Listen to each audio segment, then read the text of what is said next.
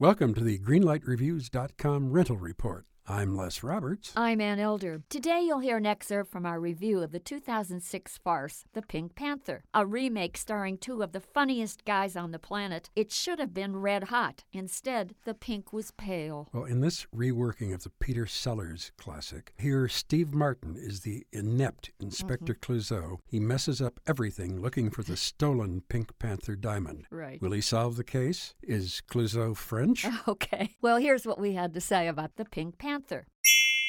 I didn't dislike this movie at all, but I didn't think that it can hold a candle to the original. Steve Martin is essentially a physical comedian. I agree. Peter Sellers is really a more intellectual performer. Therein lies the problem with this particular production. There are all manner of sight gags in this film. For me, this film doesn't work at all. Steve Martin seemed to behave as if he were playing Clouseau for a joke and letting all of us know that he's really not that stupid. Oh, I agree. I just didn't like this film at all, and because of that, Anne, I am giving it a red light. I'm going to give this movie a yellow light. For many young people, these sight gags will be new, and perhaps it will inspire these kids to go out and to rent the original. That's my hope. Okay. All right, a yellow light and a red light for The Pink Panther.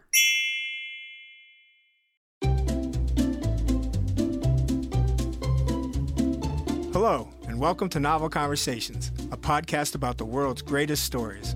I'm your host, Frank Lavallo, and for each episode of Novel Conversations, I talk to two readers about one book.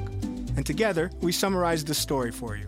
We introduce you to the characters, we tell you what happens to them, and we read from the book along the way. So if you love hearing a good story, you're in the right place.